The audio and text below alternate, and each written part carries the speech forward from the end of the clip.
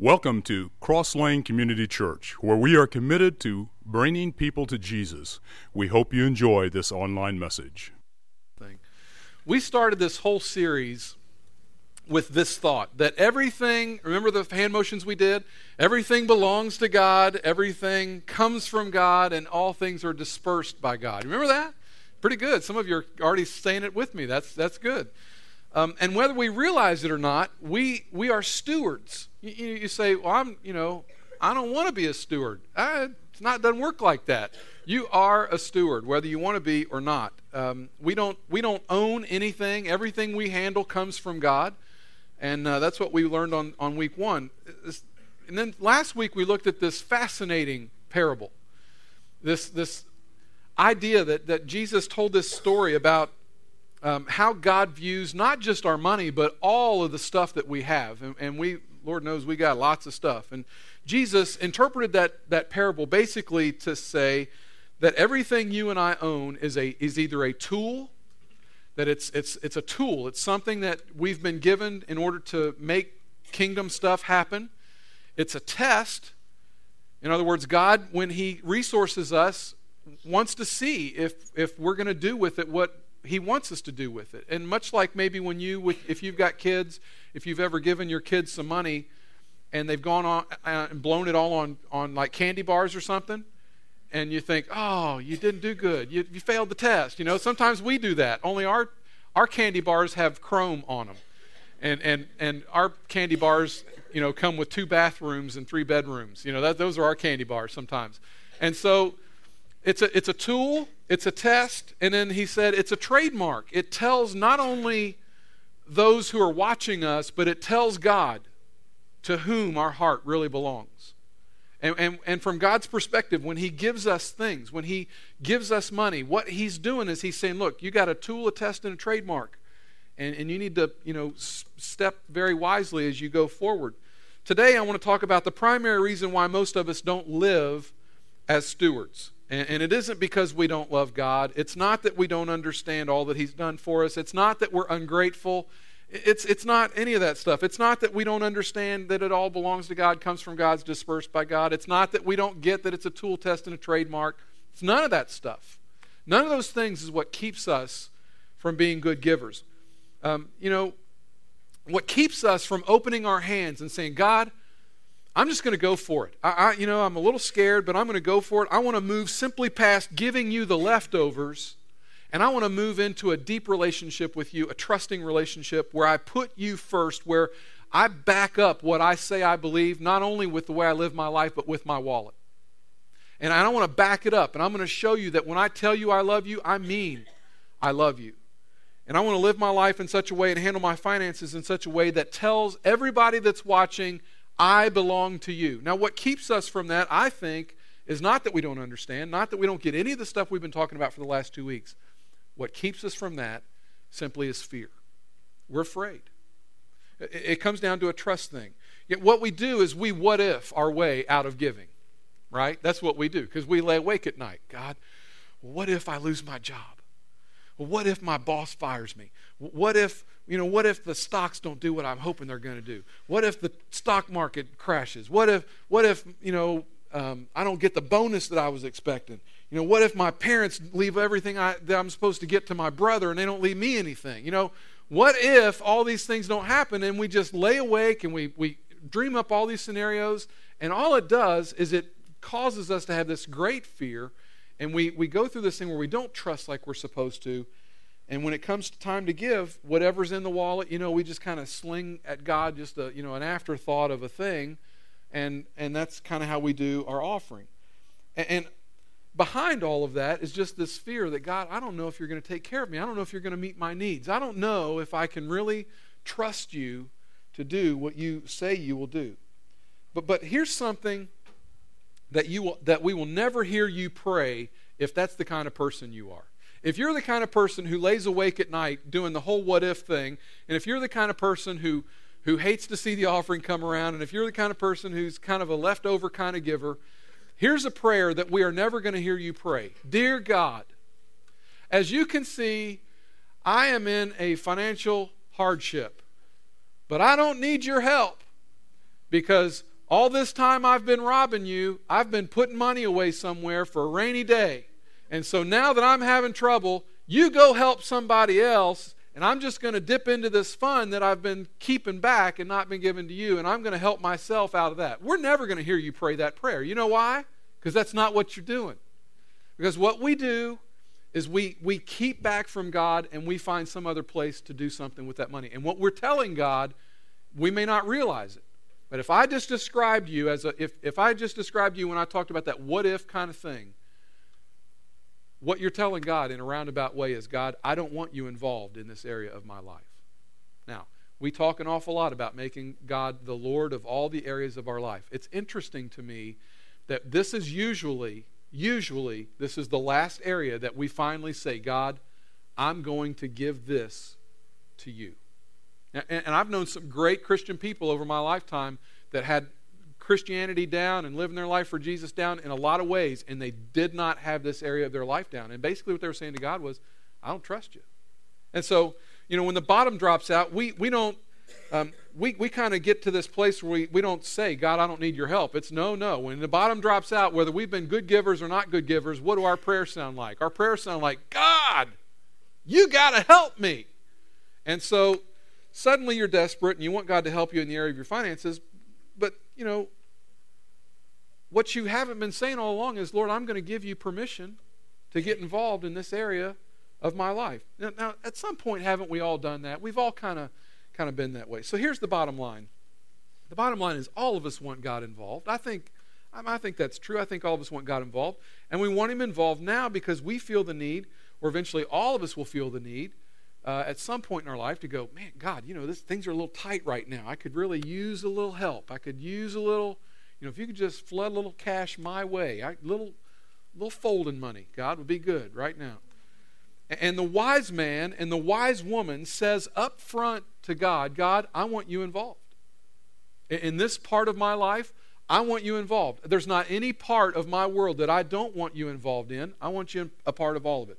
As we're going to see this morning, you can position yourself so that there is if there is some sort of financial problem in your world, and the bottom drops out, if the interest rate goes bad, if, housing market, whatever, that the truth is there is a place where you can be personally assured that God is going to be involved and look after what's going on in your world. As your steward, you would be saying to God, as your steward, God, obviously you can see that I'm in this tough place, but I want you to know I trust you. I want you to know that I know that you've been involved in my finances when things were great. Now that things aren't so great, I want you to know I know you're still involved in my finances. I'm not going to freak out. I'm not going to get weird. I'm going to trust you. I know that you're here, God, and I'm not going to let this whole thing get crazy on me. But there's something a little bit hypocritical, isn't there, about a person who has robbed God their whole life, and then all of a sudden when their finances go south, now they're all of a sudden they're praying about how, God, you got to help me and you got to show yourself faithful and you got to come along and help me with my money. So today's passage is directed toward Christians. So here's the good news for all of you people in the room that have yet to give your life to Christ. You get to take the day off. Okay? If you're not a Christian this morning, I'm glad you're here. We're glad you're here. But you get to get an up-front and close personal look at the rest of us Christians who are going to sweat a little bit as we think about how we've handled our resources and what God calls us to and how He expects us to be. And so as you consider this whole thing about, what does it mean to give Christ all of my life? One of the things that it means when you give Christ all of your life, I would hope, is this area of your finances. So if you're not a believer today, you're welcome, and hopefully you get something good out of it. This is one thing I'll tell you. If it makes sense, you'll find it backed up by Scripture. If it makes sense, you'll find it backed up by Scripture. So you may not even believe in Jesus. I'm telling you, this principle we're going to talk about today makes sense even if you don't believe in Jesus. So, if you're not a believer, and if you're a guest, you're thinking, I knew it. Preachers, all they talk about is money. Here I am. I'm at church, and he's going to talk about money. Yes, I am. Hopefully, I'm going to do it in a way that you've never heard before. So we'll see. Where was I? Need to skip some here. Skip. So turn to 2 Corinthians chapter 9. 2 Corinthians chapter 9. This is a letter that was written to the church at Corinth And this was a very generous bunch of people. Paul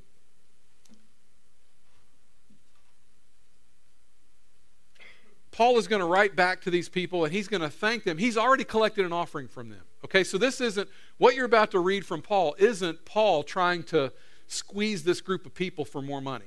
Okay, I know that's what some people think preachers do. That's not what Paul's doing. Paul has already collected an offering. This church has proven itself to be very faithful, very generous, and now Paul's going to write back to them, and he's going to explain some things.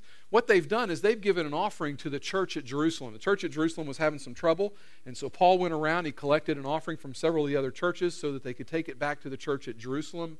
They were really in hardship. And so now he's writing back, he's thanking them, and he's telling these brothers and sisters, thank you for responding to other brothers and sisters who needed your help, and you did a great job.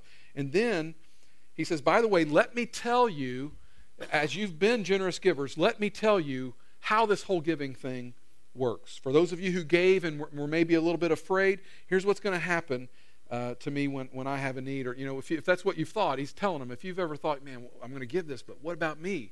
He says, I'm going to help you understand that. He says, now that you've given, now that you've collected, 2 Corinthians chapter 9, verse 6. And if you got a pen in your hand, that'd be great. I want you to circle some things. Remember this. Whoever sows sparingly will also reap sparingly. He's talking about money here. And whoever sows generously will also reap generously. What's he saying? He's talking about the law of the harvest. Okay? If you ever hear a preacher talk about money and they do the giving sermon kind of deal, typically you will hear him talk about the law of the harvest. I've heard about this since I was a little kid. It's something that every farmer knows. Every farmer knows that if you expect to walk out into your fields in early, mid, late fall and you've planted some kind of crop, you're going to expect there to be something in the field. And you know that if you haven't planted anything during planting season, that when you walk out during harvest time and everybody else is harvesting crops, you shouldn't expect a harvest because you didn't plant anything in the first place. Law of the harvest. That's what he's talking about here. And so, just as the farmer sows seed, he invites the father to be involved in his farming. You say, well, how is that? Well, God has established a principle, and it's you sow what you reap what you sow, both in lifestyle and on your farm, and you sow what you reap in terms of your finances. And he says, for those of you who've given, for those of you who are afraid to give, you need to understand that when you give, it enables God then to return back more of what you've given. It's just a principle. Now let's face it. It is a principle that can be taken to extremes, because I know what some of you do. Because some of you, before you come to church, you sit and watch some preacher on television, don't you? I know how you do. I know how you do. You watch some slick television preacher and he does it right, and then you come listen to me and compare, and I can't compete with those guys. But typically, if you've been watching a preacher on television, not all of them, some of them are pretty good, but there's one or two that when they get on, this isn't the first time you've heard this whole thing about seed, is it? You hear about seed money. They talk to you about seed money. You just need to send me some seed money, and they tell you things like, if you send me $1, God's going to send you $100. Now, do we really believe that? Do you think I believe that? Let me tell you, if I believed that was true, when we did the offering at this church, we wouldn't take money from you. We would give you $1, and we would expect you to give us $100 back. That's how that would work. Okay? So we're not taking this thing to extremes. People do crazy stuff with Scripture. And I almost, when I got into this and started getting ready for this, I thought, man, I don't want to talk about seed because I'm going to sound like one of those TV preachers, and all I need is a cloth to wipe my brow with, and I could sell it for hundreds of dollars or something like that. Bless it and pray over it and get somebody to send me money. None of that stuff, okay? We're not getting crazy. We're just talking about the law of the harvest. And so Paul says, when you give, God wants to return back to you because you've shown yourself faithful.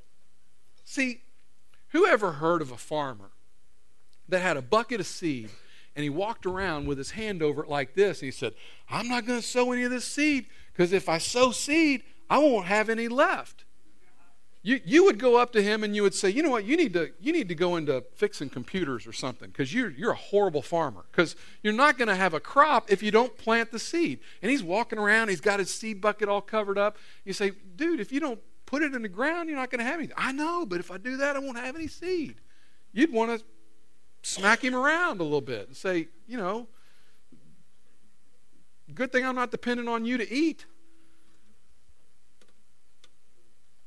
What will we say to a guy that hadn't planted anything, comes out during the harvest season and says, where's my corn?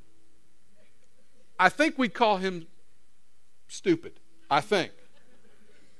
That's just not smart. I mean, we all know that. That's the law of the harvest. And yet, we are this guy sometimes in the way we look at our money. God says, it's the same thing. The law of the harvest applies to your giving. Now, some of you, if you just lay in bed at night and you do this whole what if thing, the wisest thing you can begin to do is to sow seed into the kingdom of God. The wisest thing you can do is to show God you're serious about inviting Him into your financial situation. Why? Well, let's look at what the text says. Whoever sows sparingly will also reap sparingly, but whoever sows generously will reap generously. Sparingly, we read that about sparingly, that literally means sows in a miserly fashion. So if you sow a miserly seed, what do you expect? You expect a miserly crop. If you don't, if you're just going to sling a little bit of seed out there, don't expect a whole great big harvest. The more you sow, the more you're going to reap. It is a principle.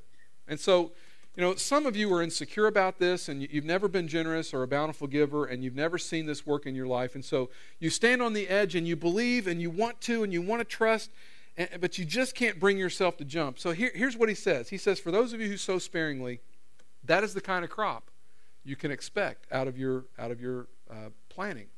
For those of you who sow generously, you can expect a lot. It's just a principle. So some of you are brand new Christians. And this whole giving thing, the whole, when the offering plate gets passed, for some of the new Christians, it looks kind of like this. Oh, God.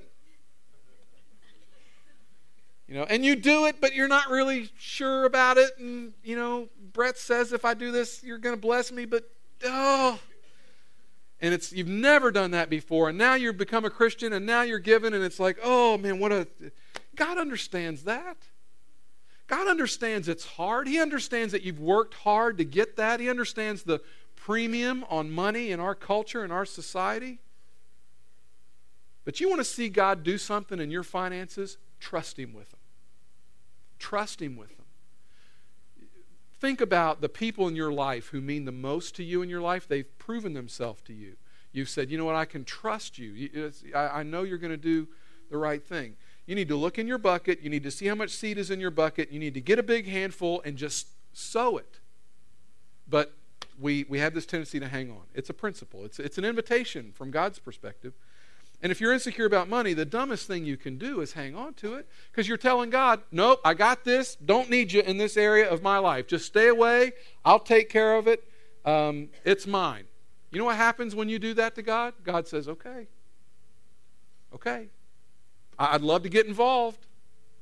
I'd love to come alongside. I'd love to resource you. I'd love to bless you. But when you tell me you don't need me, and when you tell me you don't trust me with that part of your life, I'll take my hands off. That's how it looks from God's perspective.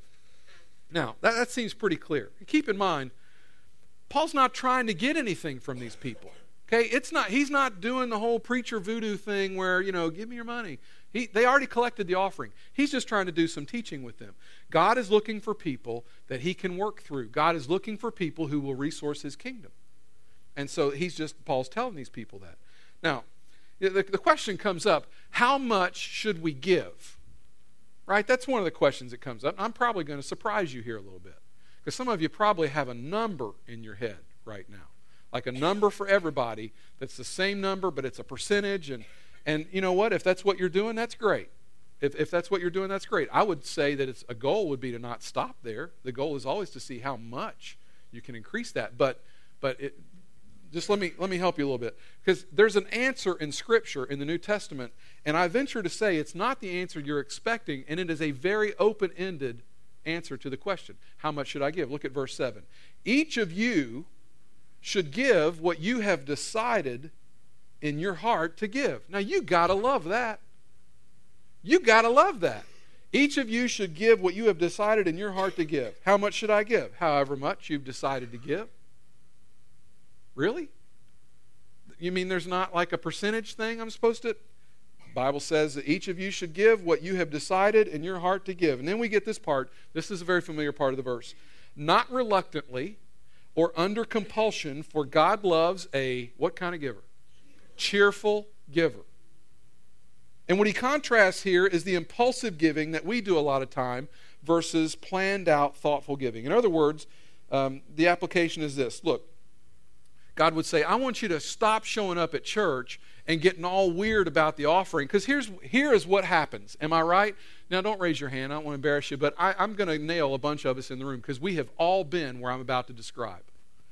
You're in church, and the guys come forward, and they get those offering plates, and they start to, and the minute the guys stand up and make their way to the front, you go, oh, man, it's offering time. And you start patting down your pockets, trying to remember how much money you brought, and I didn't plan to give. I forgot about this part of church. And oh no, everybody else is going to be giving. And I just bought some gum at the store and broke that $5 I had. And now what am I going to do? And can I get the dollar bill out before he comes by? And because we're afraid that everybody else is going to see that we only gave $1, what do we do with the dollar? We wad it up and twist it, and then as it goes by, we throw it in real quick and we pass the plate. We get weird, don't we, when it comes to that offering part? We just get weird. I get weird this way because we are a consistent percentage giver in our house. And so, but when I go visit another church, I typically don't give to their offering because I'm giving my offering here. And so I get weird. You know how I talk about better to be spiritual than look spiritual? But somehow that gets me whenever this plate's coming by. I'm like, man, I'm going to look really unspiritual when this plate goes by, and I'm a preacher and I'm not even putting anything in the plate. You know, and I hurry up and pass it by. I know how we do and how we are. We just get weird, don't we? God says, look, I don't want you to be like that. And can I just tell you, Paul didn't want these people to be like that. And can I tell you, as your pastor, I don't want you to look at our offering that way. I don't ever want you, when people stand up to come collect an offering, I don't want you to think anything other. If you have any thought other than, oh, goody, I get to participate in the offering, don't give. Did you hear that? If you can't look at those guys coming forward and saying, this is my opportunity to bless God back, and I am a cheerful giver, don't give. We never want to manipulate you into giving at this church. We never want to make you feel like anything other than a cheerful giver. And I don't know what other kind of churches you've been to and how you've been talked to about money, but I'm telling you, as the pastor of this church, we do not want your money if your money is not given cheerfully, because it's in violation of Scripture. Scripture says you should be a cheerful giver. And if we've manipulated you in any way and you think, oh, okay, I'll give you my 20, why would we want that? Why would God want that? You know what that's like? That's like me and you being 20 years old, and you've invited me to your birthday party. And I'm going to show up at your birthday party, and I get there, and I see that other people have brought gifts for you, and I have not brought a gift for you. So I say, oh, I forgot. My gift is in the car. I'll be right back. And I run to my car, and I run down to the store, and I go buy something on the spur of the moment, buy a little wrapping paper while I'm there. I get back to your house, wrap it up real quick. I come running in. Here's my gift. And you know I've been gone way too long. You know what I did. Now, honestly, do you really want somebody to give you a birthday present under those circumstances? Do you really feel like whoever it is that's giving you the gift really wants to give you a gift and has really thought about the gift that they're giving? No. What you know is they felt guilty, and they're giving me this purely because they felt bad, and so they went out and did this horrible thing. God says, look, I don't want you to give like that. If you give like that, it doesn't bless my heart. It just makes me feel like like I've manipulated you or twisted you or done something like that. If you can't give to me, God would say, and you can't do it with a cheerful heart, just keep it. But understand, if that's the way it's going to be, don't expect me to get involved in your finances. God says, I want you to think about it. I want you to pray about it. I want this to be something that you have purposed in your heart. And if you're married, this is what God wants you to do. He wants you to go home, talk to your spouse, and say, babe, based on how much seed we've got in our bucket, what do you think is a figure that we need to start consistently planning to give to God on a regular basis. And see, I mean, we've got stuff coming up later on. We're going to get into stuff in March, and this is going to get to be a big deal. I don't want you to just give when it's building time. I don't want you to just give when we show you pictures of crying babies. And I'm not trying to manipulate you. I'm trying to help you to understand that when you invite God into the financial part of your world, you would be amazed at what it does for every other spiritual part of your life. And the people who are consistent percentage givers are nodding their head right now, and they're saying, he's exactly right. I'm sure right now I got people in the crowd that are going, man, I wish I could tell my story. I wish I could tell what's gone on in my world since I gave God control over my finances. God says, I don't want you to do any kind of emotional giving. I want you to sit down when your mind is clear, and I want you to say, look, this is what's in my bucket. This is where God's blessed us. This is the percentage amount of seed that we are now going to give back. We have made up our mind. We have purposed in our heart. This is what we're going to give. Verse 7, each of you should give what you have decided in your heart to give. You're to give when things are good. You give when things aren't so good. When you can make ends meet, when the ends don't seem to really want to meet. Sow your seed, and as you do, God is going to bless you and return to you in accordance to the way you have sown. So how much do you give? You give what you purpose in your heart. But see, some of us still give leftovers. Some of us still, we wait till the end of the week, we see what we got left over, and if there's a couple bucks in there, we throw it God's way, and we don't really feel all that good about it. And to be honest, we probably feel like we have to, or it's a good luck kind of thing, or, God, hope you saw that. Hope there's a country song, Kenny Chesney sings a country song about, God, I hope you saw what I did in the offering, because he's trying to cover his bets. That's not, God's like, that doesn't work. That doesn't mean anything to me. So you go home this afternoon, you spend some time with your husband or your wife, and you say, look, this is what we're going to do. And having made the decision, you just stick to it. And then he's going to explain some of this very clearly. He's going to make a very big promise, and this is something that we could take this and run with it and get weird again and go crazy and do some kind of TV preacher kind of thing with it. But it's in the Bible, and so we're going to read it. We're going to look at it. We have to talk about it. Verse 8. Now, if you got your pen ready, get ready to circle a couple words. And God is able to bless you abundantly so that, circle this, in all things, at all times, having all that you need, you will abound in every good work. In other words, so that you have an abundance for every good work, if you will sow generously and if you will sow consistent with what you have promised, then here's what God is able to do. God is able to give to you everything that you need. He's able to do it exactly when you need it, and He's able to give you according to your need. So I'm going to put this on the wall for you. I want you to say these three things with me one at a time. Repeat after me. All things, all things, all times, all you need. Say it again. All things, at all times, all I need. That is God's promise to you as a faithful giver. That is God's promise to you as a faithful giver. Now, gang, I'm not a financial whiz-bang. I don't know a whole lot about it. But I know this. I know when you start talking about financial security, that is financial security. Where else would you rather be than right there in that place where God says, I will give you all things at all times, all that you need, if you will be faithful to me with your finances. God says, let me ask you a question. Who do you think is better lined up to take care of your finances, you or me? And you say, well, I guess you are. God says, I would love to do that for you, but you know what I need? I need you investing in my kingdom. I need you to trust me. I need you to invite me into the area of your finances because I am able to give you all things, all times, all that you need. That's financial security. You see, if you're a person who's worried all the time, and if you allow yourself to worry and you what if your way out of giving, you've got it all wrong. The wisest thing you could do is say, God, I'm not getting caught up in all that what if stuff anymore. One thing I know, when you give to me, you want me to give back to you, and I'm going to do it. And I'm going to do it consistently, and I'm going to do it first, and I'm going to trust you, God. I'm going to trust you.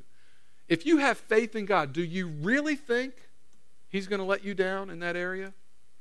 Beyond the economy, beyond your inheritance or beyond your boss, He is the one who is able to give to you all things, all times, all I need.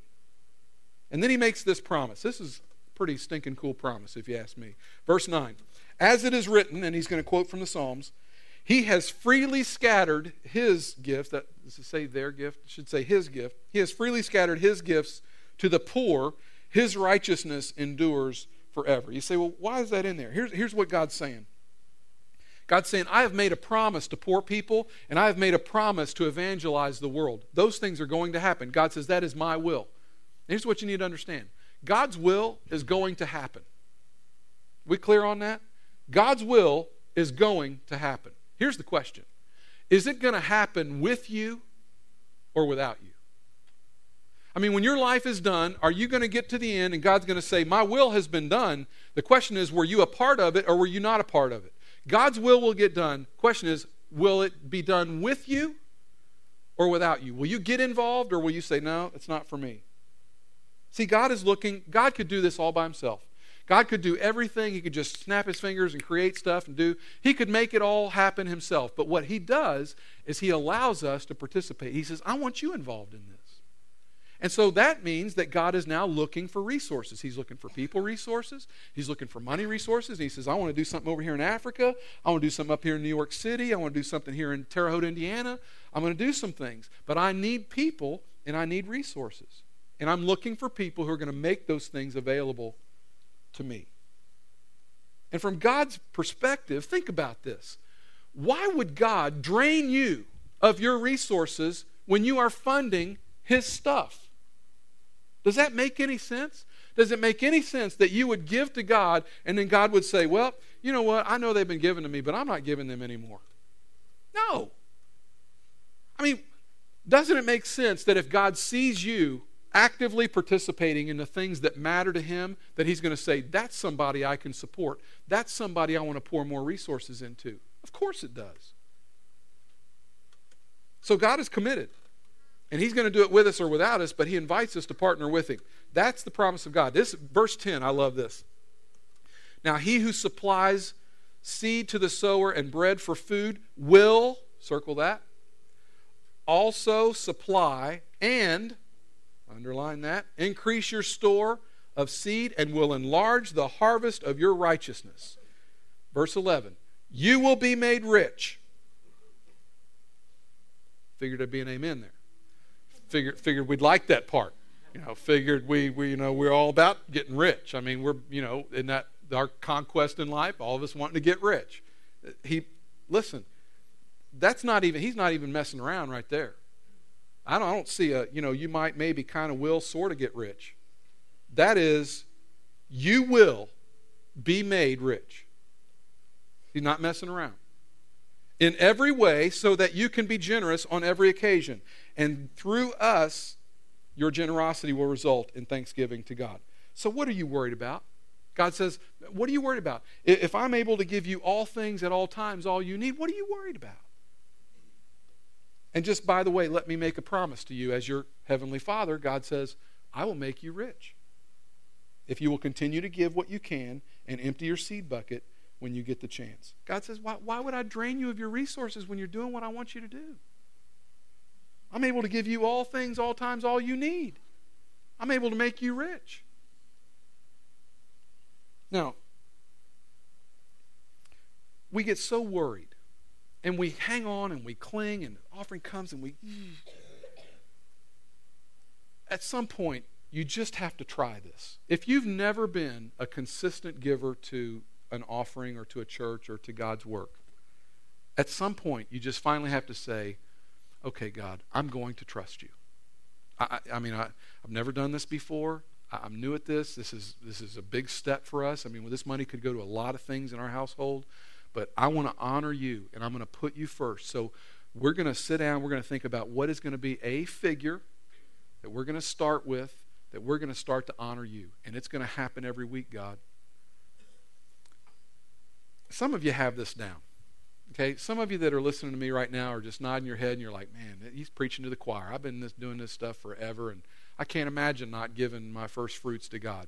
I've got one. I was talking to a guy a couple weeks ago, a friend of mine, and can't remember how the conversation turned this way, but he works for himself, and he said, for the new year, he said we had committed to we're going to give faithfully first every week, first thing.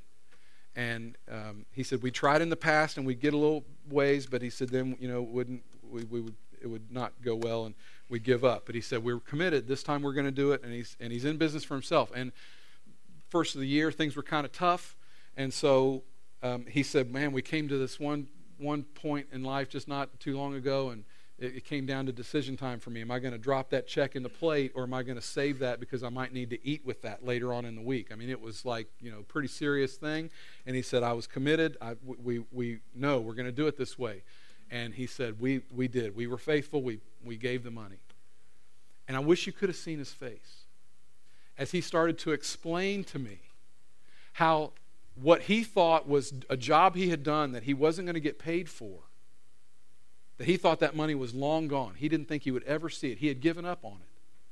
And he was talking to someone else that wasn't even really related to what he was doing, who paid for the job. I wish you could have seen his face. Like, it's just like, I couldn't believe it. And he didn't say it like this, but what he was trying to communicate was, man, this giving to God thing, I mean, he's serious. He really is. He'll take care of you. It was almost, he didn't say, I didn't believe it, but there was this air of, I wasn't really sure, but God has showed me. I was talking to another guy. You remember a couple weeks ago, before Christmas, when I got up in front of you and I said, we're going to collect an offering on the 19th of December, a double offering for the Pembertons. You remember that? And I had people tell me, Brett, you're crazy. It's Christmas time. Nobody's got any money. And you're asking for a double offering on the 19th of December. Have you lost your mind? And I'm like, no. I want to see if our people will respond. We need to do this anyway, and the Pembertons need us, and we just need to pin our ears back and go after it. We're going to double the offering. I know that they're going to do it. So we did that. I preached the sermon that day, told you about the Pembertons. We walked out into the lobby. Some guy from our church walks up to me. He says, man, I cannot wait for the 19th of December. I said, how come? He said, because we get to double our offering. I'm like, dude, you rock. We need like 100 of you. He said, I can't wait. He just big smile on his face. He couldn't wait. Well, that same guy, as I've talked about money this last couple of weeks, he sent me an email this week. I want to read part of his email to you. I was raised in a home that practiced tithing as a matter of fact. As a kid growing up, it was expected that I would tithe on the allowance I received. So tithing was just a way of life. Then I met my wonderful wife at church, and although she was a relatively new Christian, she was taught to tithe as well. I am sure that made things easier than if I was trying to get her to tithe. Anyway, we got married a little late in life. We were both in our 30s, and I was going back to school. So we were pretty much living on her salary. Do I need to mention that money was a little tight at the time? Since we both knew to tithe, at least that was not an issue. Every week, my wife would cash her check, and we would distribute money into envelopes to pay our bills. Our tithe was the first thing to be paid. After that, we would try to pay the rest of the bills. If you would have looked at the amount of money we needed versus the amount of money coming in, you would have seen there was not enough money. However, every month, every bill got paid, and we never missed a tithe. There can be no earthly reason for how our money stretched each month, but I am convinced that God rewarded our faithfulness. Since that time, we have had times of plenty of money, and we have had times of lean. But no matter our circumstances, our tithe has always been taken off the top. I said all this to say this. If anyone has any doubts, I would have to just say, just try it. Just try it. He is able to give you all things, all you need at all times. And He promises to make you rich in all things. Listen, you're already rich. You got 2 cars and you've got a single family house. Drop that into any scenario in our world and you're rich. God's blessed us. But God, because I'm worried, I'm going to hang on. because I'm worried I'm going to cling. I'm going to clamp down. Listen, God deserves our best. God gave Jesus.